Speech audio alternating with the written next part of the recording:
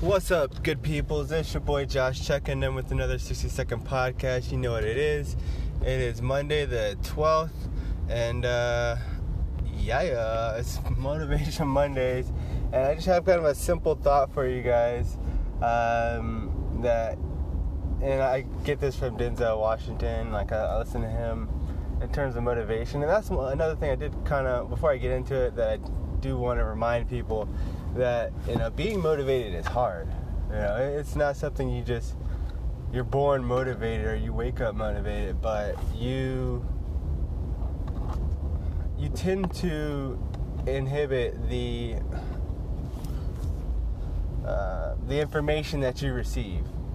Maybe like weird wording, but you take in what you listen to, even if you're not listening to it. If it's just running in the background, if it's constantly in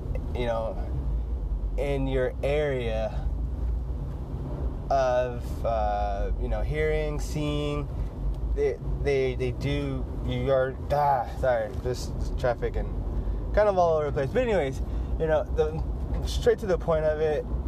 I listen to motivation.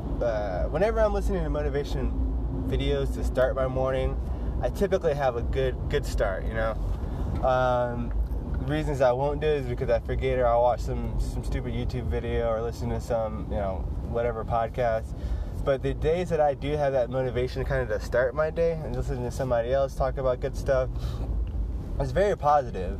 And the more you do it, the more you fill your day-to-day with that positivity. So it carries throughout. Even when you're not listening to it, it's playing in the back of your head instead of like the old song that you forgot. But anyways, I was listening to Denzel Washington, and he practiced. What I really like about what he spoke about at a college commencement speech was if you're gonna fail regardless. At some point in your life, you're gonna fail. It's completely understandable, but people say make sure you fall back on something, like you have a nest egg or something, and his argument to that is, why plan as if you're going to fail? Why don't you fall forward or fail forward, where you're failing and then you're going forward? You're not falling back on something that you had, which is it's argument both ways to have something kind of set up, but the main focus of it is that you're continuously falling, but you're moving forward. So you're making progress failing, which sounds weird, but listen to it. Every time you fail, you're learning something, or hopefully you learn something, or you're just being stupid.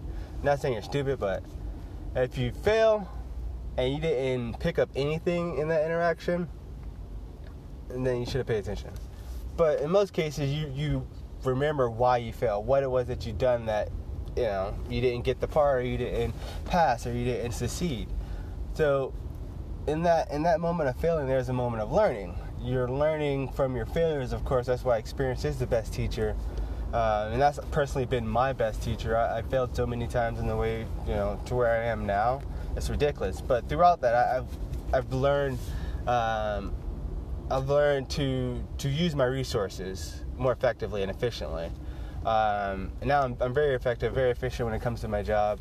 But going back to the idea of failing forward, the more you fail, if you keep pushing, you keep pressing that envelope, pushing forward, but you're learning as you go through it. So that's why if you're pushing weights, you can't do a weight now, but if you continue to push that, lift the weights, you're able to gain strength along the way. You can't obviously succeed overnight, but you can succeed through failures going forward. So fail forward. That's all I got for you guys today on this gloomy Monday podcast special. What else is there? Oh, I have an interview tomorrow for the premium elite position. And while I do feel confident, don't want to say it, I didn't want to finish that sentence. So I do feel pretty confident with the interview process. I think I'll do good. But the overarching theme of my life is I do not want to work for somebody. So this, while it definitely will pay me like 25% more, 20% more, I don't want to do this for the rest of my life. And that's the big thing. So I do need to work on my passions after hours, because nobody's going to pay me to do what I want. Well, no, that didn't sound right. So nobody's going to pay you to do what you want to do. You have to pay yourself, if that makes sense. Basically, you work your 9 to 5. Somebody's paying you to do that. That's the only reason you're there. They're paying you for your time. And I've said it before, my time is the most valuable resource that I cannot acquire. It's a set amount, and it's finite, essentially. So after the 9 to 5, what am I doing? I'm going home, I'm being lazy. That's typical days. But there are some days where, I go home, I don't turn on the TV, I go straight to my office room, and I start working on something that means a lot to me. I'll write a little bit for my stories, or I'll research different projects and aspects that I want to take on. But those hours outside of work is the most important part of the day. So, fall forward. If you're working for somebody and you don't want to work for somebody, what are you doing outside of that? That is your passion. If you're lazy outside of work, then you are lazy outside of work, and that's your passion. Sucks to say it, but it is what it is. Some people are gamers, and they make money.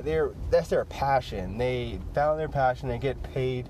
They can live comfortably, and that's beautiful. So what are you working on outside? What do you do outside of the time you're forced to be somewhere? That is your passion. I mean, if you don't agree with it, then change your passion. But that's all I got for you guys today. This is your boy Josh, checking out with another 60-second podcast. We keep it short and simple because we know what it is. And peace.